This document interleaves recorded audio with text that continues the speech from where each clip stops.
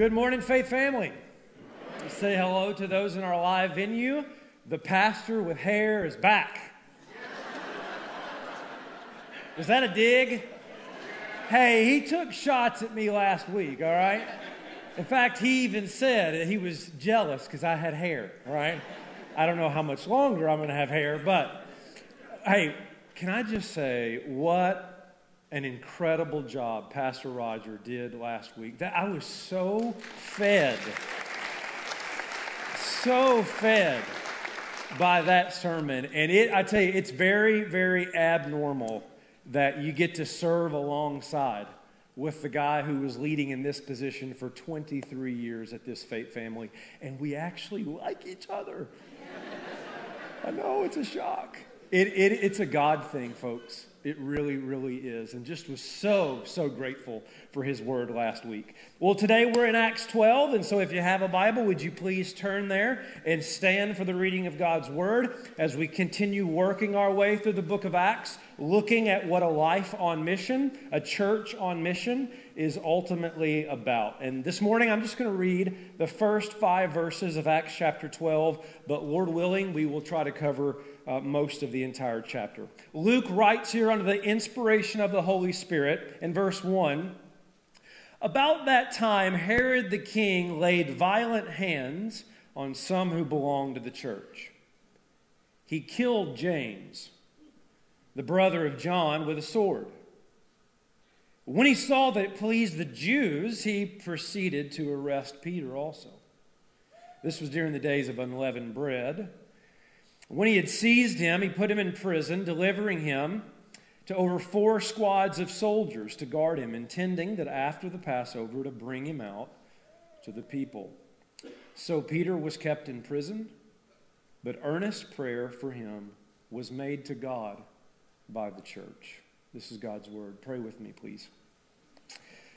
Father, thank you for giving us your word. It week after week after week, it instructs us, it teaches us, equips us, conforms us to the image of Jesus. Lord, come speak to us again this morning. May we once again, may we continue to see what a life on mission is ultimately about. And God, I'm just asking for clarity this morning. Every life here is headed in some direction. The question is it the right direction? So expose that in our hearts this morning. That's my prayer in Jesus' name. And God's people said, amen. Amen. You can be seated. Does history repeat itself? You ever been in one of those moments where you thought, I've been here before? You thought you were like in the middle of same song, different verse. You ever experienced deja vu all over again? That was the question that was actually put forth in an article that I read some time ago. And the way that the article put forth the question, does history repeat itself, was by giving some similarities, some comparisons between the life of Abraham Lincoln and the life of John F. Kennedy. Some of you may be familiar with the similarities between these two men. If you're not familiar with them, you're going to find these things, I think, like I did, very, very interesting. Like, for instance, Lincoln was elected to Congress in 1846, Kennedy in 1946. Lincoln became president in 1860, Kennedy in 1960. Both of them lost a child while they were serving in the White House. Both of them were assassinated on a Friday before a major holiday in the company of their wives. Both were replaced by men named Johnson, Andrew Johnson and Lyndon Johnson. Lincoln's killer went by 3 names, John Wilkes Booth. Kennedy's killer went by 3 names, Lee Harvey Oswald. Booth shot Lincoln in a theater and ran to a warehouse. Lee Harvey shot Kennedy from a warehouse and ran to a theater. Lincoln was shot in Ford Theater. Kennedy was shot in a Lincoln made by Ford. All right, so that's probably stretching it a little bit right there. Wow. Lincoln's secretary was named Kennedy. Kennedy's secretary named Lincoln. And it went on and on. Things that make you go, Hence the question. Does history repeat itself? What do you think? Well, there's a sense in which history doesn't repeat itself.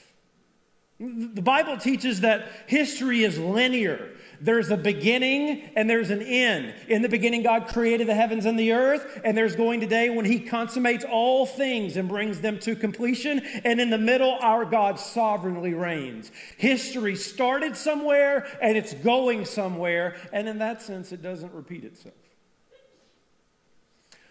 But there is another sense in which history does repeat itself. It's why we've kind of had the deja vu experience before. In fact, the writer in the book of Ecclesiastes, one of my favorite books in the entire Old Testament, looks at creation. He says, here's what I see. Generation comes, generation goes. The sun rises and it goes down. The streams continually pour into the sea. He looks at life and gives that famous passage that's usually taken out of context at funerals and says, you know what? There's a time to be born and a time to die. A time to love, a time to hate, a time to plant, a time to pluck up, a time for war, a time for peace. In other words, there's a pattern. An ongoing pattern to life. And he says this is kind of his summary statement in chapter 1, verse 9.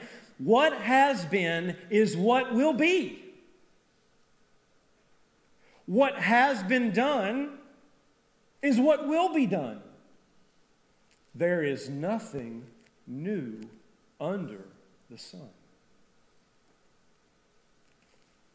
Sometimes life feels like the never-ending rinse cycle of a washing machine. Like somebody hit the repeat button and forgot to turn it off. Deja vu all over again. History repeating itself. And it's precisely what's happening in Acts chapter 12. Look at verse 1. About that time, Herod the king laid violent hands on some who belonged to the church. He killed James, the brother of John, with a sword. And here's what some of you may be thinking, oh, I see. Now I get your introduction. The whole idea of deja vu, the whole idea of history repeating itself. That's right, the church is facing persecution again. I remember your sermon a few weeks ago, play along, when you said, there is no mission without persecution. I get it, deja vu. Well, it's true. The church is facing persecution again. And I am glad that you were listening several weeks ago. But there's something else going on here. You ever heard the name Herod before? Does it ring a bell? In fact, you do realize that there are several Herods in the Bible. There's Herod the Great. He's the Herod when Jesus was born. There's Herod Antipas. He's the Herod when Jesus is on trial. There's Herod known as Agrippa I. He's the Herod of Acts chapter 12. In fact, we're actually going to meet another Herod later on in Acts chapter 25. What's the point? Let's just say that Herods had more in common than JFK and Abraham Lincoln.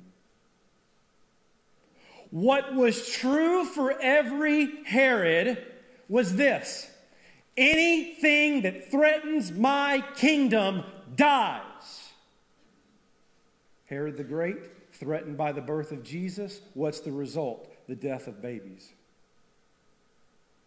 Herod Antipas feels like he's going to lose a little bit of face with his dinner guest, so he orders the head of John the Baptist on a platter. Herod Agrippa I feels threatened by Christianity in Acts chapter 12, and so he kills James with a sword. He puts Peter in prison with the intent to do the same. Does history repeat itself? You bet it does. Herod is synonymous with a life willing to do anything to protect your kingdom. And in that sense, your name doesn't even have to be Herod. Because that's not just true at the birth of Jesus, at the trial of Jesus, and here in Acts 12. That's been true ever since the beginning. Angelic beings, the Garden of Eden, the Tower of Babel, Israel and the law. Jesus comes, but the darkness doesn't want the light because they love their evil deeds. The disciples are sent out in the book of Acts, and they are persecuted. In fact, I don't even have to look very far to see a Herod. Sometimes I see one in the mirror. The desire to protect your kingdom is always greater than the desire to advance God's. And that is the issue in Acts 12. History's repeating itself, but we don't just need to see this as a Herod thing. We need to see this as a personal thing. Namely, I'm on a mission, but whose mission am I on? Is it a mission to build and protect my kingdom, or is it a mission to advance God's? And that's what Luke's trying to show us, right? The last few weeks, Stephen is willing to suffer and die. Philip embraces divine interruptions. Peter does the unthinkable in associating with Gentiles. Barnabas encourages and affirms rather than being envious and jealous. Why? Because every one of those men finally realized something. Every eye right here. My life isn't about me. You know that, right? God has given you life not to make much of you, but to make much of Him. That's why you exist. That's your mission. Will you choose to accept it? And these people like Stephen and Peter, they get it, but insert Herod into the narrative. And what do we see? Among the backdrop of those trying to advance God's kingdom is a man trying to hold on to his. Do you see that? This means yes, and this means yes, right? It's mission and anti-mission. Herod is the antithesis. He's the anti-type of a life on mission. So here's what I'm going to do for the rest of the 3 hours we have together. I was out last week. Give me a break, all right? Is I want to show you what a life looks like that's attempting to build its own kingdom, Herod, and what a life looks like that's trying to advance God's kingdom, the disciples. Can we do that? We're gonna. All right, so let's look. First, I want to give you 4 signs of a way you know that you're being driven to build your own kingdom, namely like Herod. The first is this, is that you love, you desire, you feast on the praise of others. Verse 3. And when he saw that it pleased the Jews, what? When he, Herod, saw that it, what? The death of James pleased the Jews, he proceeded to arrest Peter also. This was during the days of the unleavened bread. In other words, what's going on here? Why does he arrest Peter? Why? Because he hates Christianity. Because he's an atheist. Because he has 666 tattooed on his forehead. No. He arrests Peter because if they loved him for killing James, imagine what they'll say about him when he kills Peter. He doesn't hate Christianity, he just loves self. He's on a glory mission. But it's his glory. And so, listen to what they said about me. Oh, my ears are tingling. I just love it. They think I'm so great. Arrest Peter and I'll do the same to him. Because I can't get enough of this praise. Which means this very, very profound thing practically for us. To be in opposition to the mission of God, you don't have to be a Christian killing king. You can be a church-going Christian who's simply living for the wrong glory. I know of no better way to illustrate this than to show you a clip that I have shown before. And I don't typically like to repeat clips, but I repeat this clip every chance I get because it is so incredibly practical at illustrating how we all have this desire for praise. It's Brian Regan's dinner party. Take a look. I was at a dinner party recently.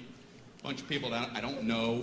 One guy talking plenty for everybody. Me, myself, right? And then I, and then myself, right? Me. I couldn't tell this one about I because I was talking about myself, and then me.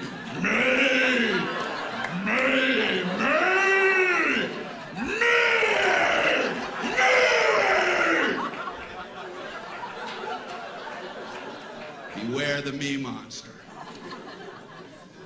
So I tried to jump in with a little story. I don't want to just sit there the whole night. Right when I'm done with my story, this guy goes, "That ain't nothing."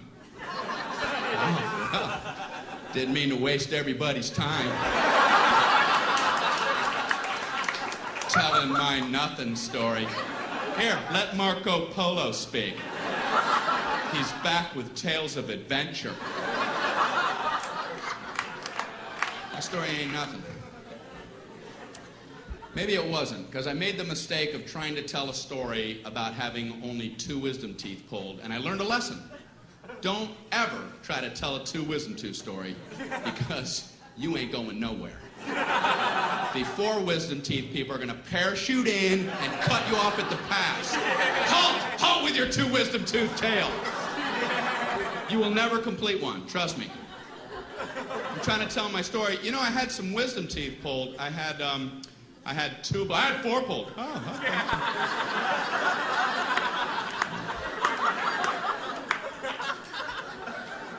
No 5, no 9. I had 9 wisdom teeth pulled. All of mine were impacted. They were all coming upside down. The roots are wrapped around my tongue, coming out my nose.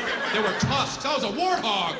No anesthesia. They pulled them out with pliers. I was eating corn on the cob that afternoon. Pin the blue ribbon upon his chest.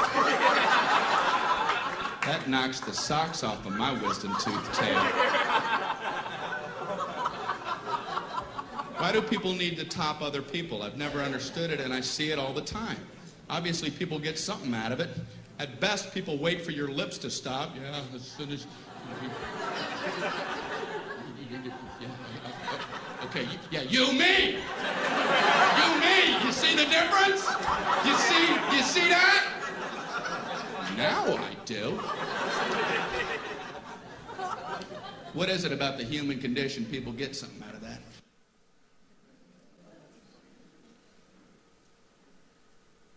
We laugh because we know it's true. You, me. You, me. What is it about the human condition that gets something out of that? You see, the issue, Faith Family, is that feasting on the praise of people is not a Herod problem. It's a human problem. And it's anti-mission. Because this mission is not about our glory. A Herod not only feasts on the praise of men, but notice how he manipulates situations to his own personal advantage. Verse 4, and when he seized him, Peter, he put him in prison, delivering him over to 4 squads of soldiers to guard him. Here it is. Intending after the Passover to bring him out to the people. What's going on? If you want Peter dead, why don't you just kill him immediately? Why wait till after Passover? Here's why. Herod knows that during Passover, the Jews are going to be focused on other things. In other words, Herod intentionally manipulates the situation to hold on to Peter till he has everybody's full and undivided attention. Therefore, he'll get more and more and more glory. In other words, Herod's the kind of guy that manipulates the details of the story to make sure he's in the best light. The fish wasn't this big, the fish was that big. He's the kind of guy that, sure, he'll have the friendship as long as it's to his advantage. He's the kind of guy that calculates everything in his life to make sure he's never in the red. Why?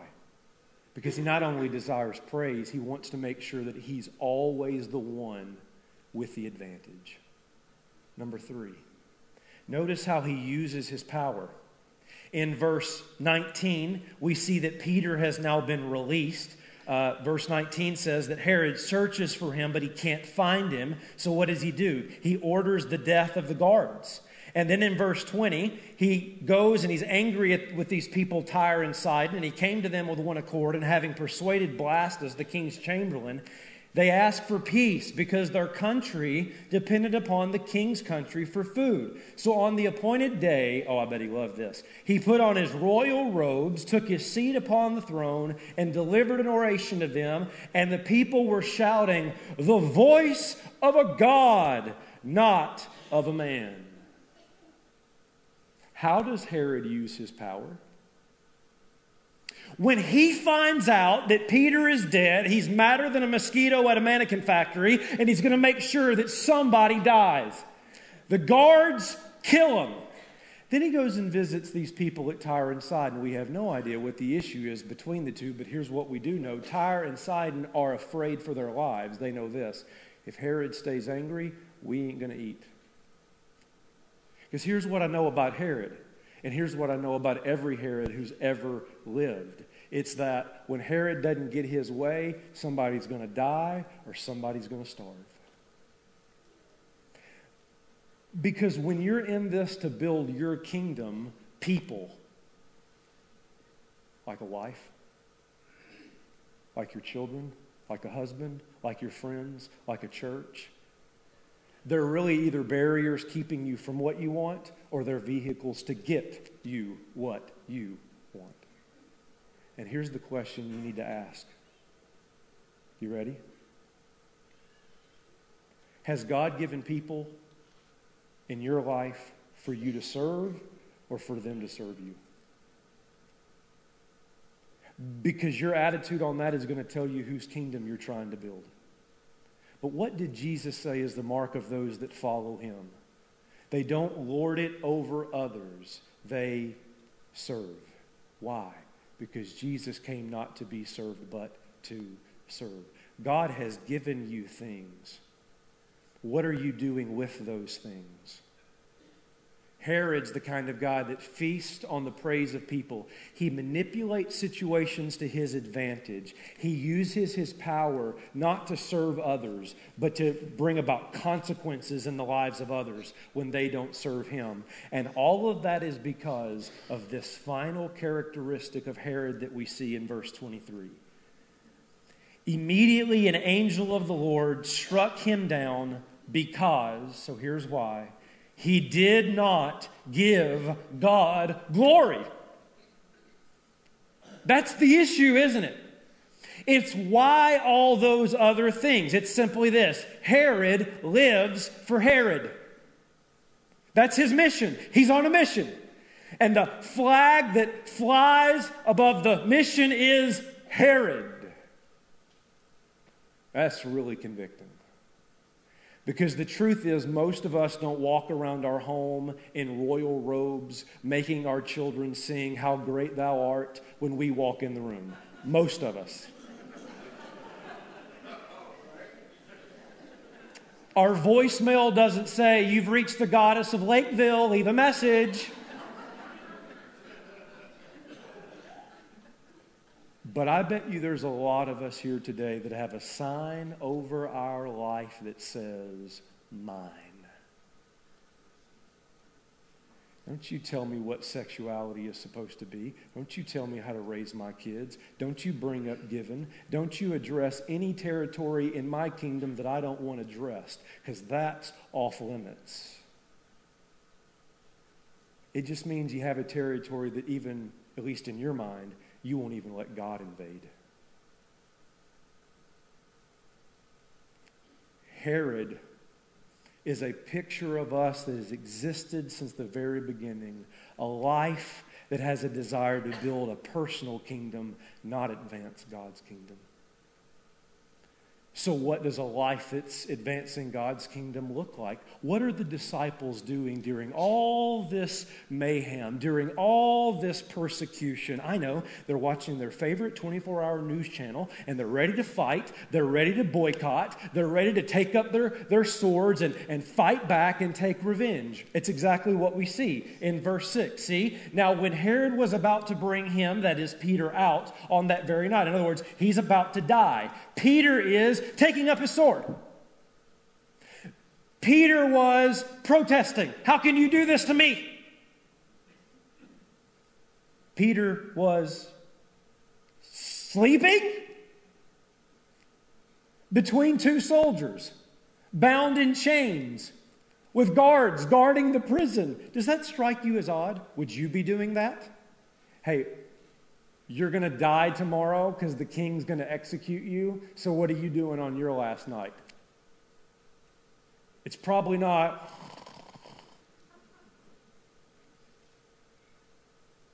What's going on? Here's what I think's happening. The man who is quick to pull the sword in the garden, the man who is quick to deny in the courtyard, has finally learned that the fruit of the Spirit is love, joy, peace, patience. Why? Please get this. You ain't ever going to be at peace until you realize your life is not about you. Peter can sleep in a prison because he knows my life exists for God. If he wants me out of here, hello, he'll get me out of here. And he does. He sends an angel and Peter gets out. But he's totally trusting God. His life is at peace. And hear me this morning, one of the reasons why some of us are in a jail cell of worry, of torment, is because our life is about building our kingdom and our life is not going our way, and that's why we are torn up inside. But when you realize this thing isn't about you, your life is about God, you can sleep on the night before your execution. That's very different than Herod, who, when his kingdom starts to crumble, is about to go crazy. What's the second thing we see? Not only are you at peace, but you really pray. I mean, you really pray. Look at verse 5. So Peter was kept in prison, but what's going on with those who are advancing the mission? Earnest prayer for him was made to God by the church. Now, Luke expands that and shows us what that looks like with some comedy. You need to read these verses as comic relief. That's the intent. By the way, there are Christians who just need to laugh. Amen? I mean, come on, man. Smile a little. Laugh a little. You got persecution, you got death, you got all this going on, and Luke inserts comedy. Read it. Verse 12. When he realized this, he went to the house of Mary, the mother of John, whose other name was Mark, where many were gathered together and were praying. So there's verse 5. Verse 13. And when he knocked at the door of the gateway, a servant girl named Rhoda came to answer. So Peter's like, hurry up. They're looking for me, right? I don't want to go back to prison. So what does she do? Verse 14, recognizing Peter's voice in her joy, she didn't open the gate. But she ran in and reported that Peter was standing at the gate, and they said to her, you are outside your mind. But she kept insisting that it was so. And they kept saying, it's his angel. But Peter keeps knocking. Hello? And when they opened, they saw him and were amazed. You're intended to laugh. The star of the comedy is Rhoda. I'd say that she's a blonde, but she's Jewish.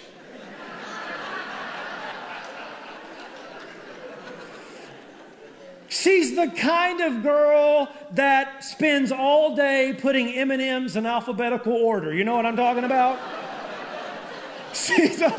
I'm going to get so much email over that one. She's a little bit of an airhead. Peter's knocking at the door. She knows it's Peter. She doesn't open the door. She runs back into the living room. Peter's out there saying, really? Really? I can get out of maximum security, but I can't get in Mary's house? They're in the living room saying, oh, you're crazy. That's not Peter, until she takes him to the gate and realizes it is him. Which means maybe the real comedy isn't Rhoda. It's a group of Christians praying but not believing that God could answer their prayer in such a miraculous way.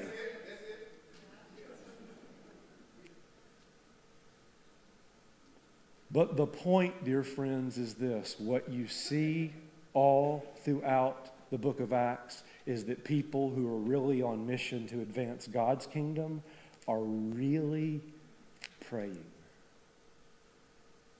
Because what is real prayer? Yes, you make your request made known to God. Yes, you cast your burdens on Him. But at the end of the day, what trumps every prayer you pray is your kingdom come, your will be done on earth as it is in heaven. Because this mission ain't about me. He's at peace. They're really praying. And notice thirdly, and you have to see this in the backdrop of Herod, is they give credit where credit is due. Peter gives praise to God. I take this from verse 17. But motioning to them with his hand to be silent, he described to them how the Lord had brought him out of prison. Do you see the difference between Herod? This means yes. Herod would have probably been more like this. You're not going to believe it, man. I broke through the chains. And man, I tore down the door, and there were like 1,000 guards waiting on me, and I beat them all up with my fists, and it was awesome. And Peter just says, let me tell you what God did. Let me give glory to who glory belongs. I wonder if that's what your Thanksgiving table will look like this week. That you really praise. You really, really give thanksgiving to God because you recognize that this isn't about you, and every good and perfect gift doesn't come from you. It comes from God. There's a Thanksgiving message. Praise God with the mindset that you're not God of your life. What you have is because of the grace of God. And Peter is quick to recognize it.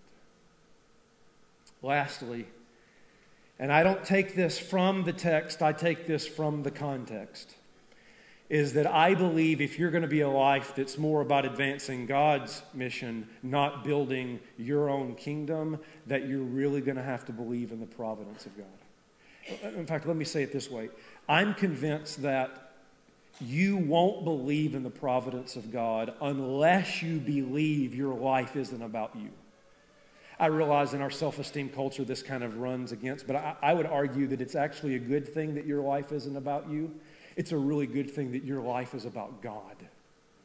That's a whole nother sermon. But here's where I take it from the context. Come here for just a moment.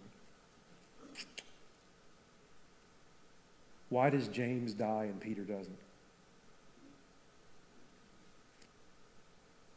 I thought God was an equal opportunity employer. Why is it that James doesn't get set free the way Peter got set free? And here's the answer. God had a different life for James than He did for Peter. God's going to advance the mission through James's death. He's going to advance the mission through Peter's release. Meaning this.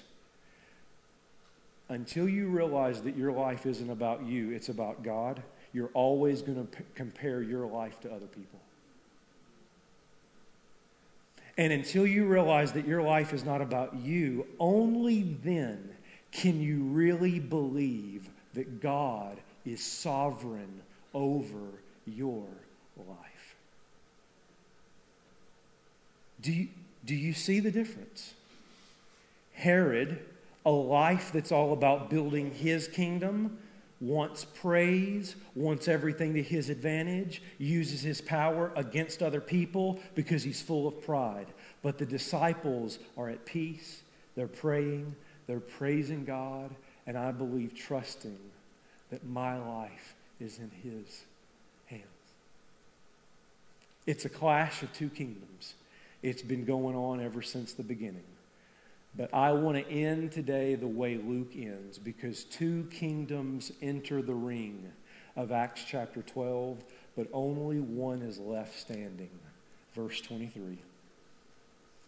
Immediately an angel of the Lord struck him down, that is Herod, because he did not give glory to God, and he was eaten by worms.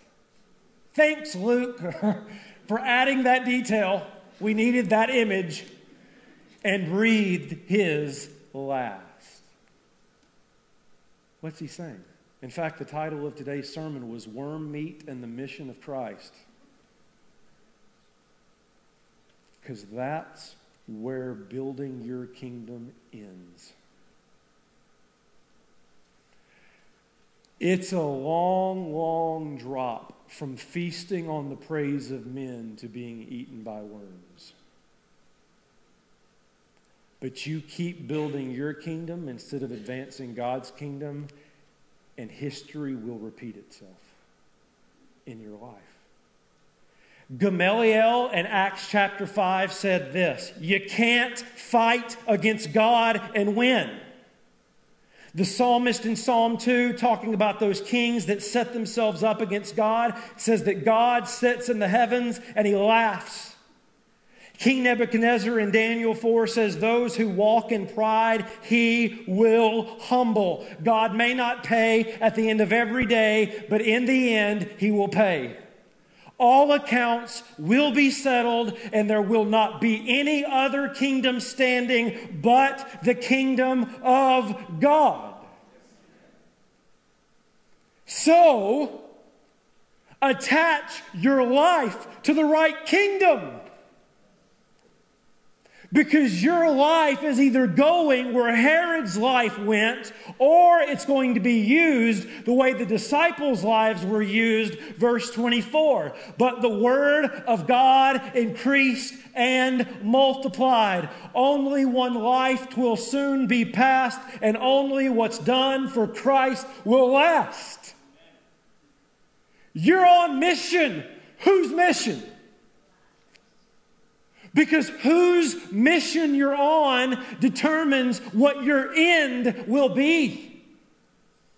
And Luke is screaming this throughout the book of Acts of what a life lived on mission accomplishes for the glory of God. Acts chapter 2, those who received the word were baptized and added 3,000 souls. Acts chapter 4, many heard and believed, and the number of men was 5,000. Acts chapter 5, more believers were added to the Lord, multitudes of men and women. Acts chapter 6, the word of God continued to increase, and the number of disciples multiplied greatly in Jerusalem. Acts chapter 9, the church throughout all Judea, Galilee, and Samaria was being built up. Acts chapter 11, and a great number who believed turned to the Lord. Acts chapter 12, but the word of God continued to increase and was multiplied.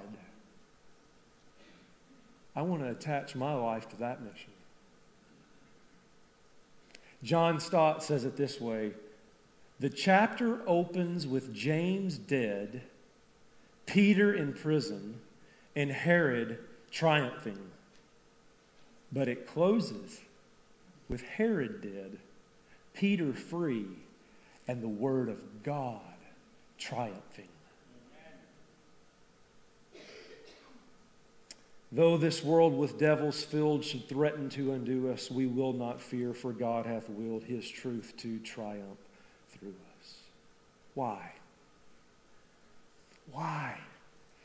Why is it if we give our life to advancing God's kingdom and not building our own, that our life can be used for amazing things? It's because of this assured victory. Our King, King Jesus, was not eaten by worms.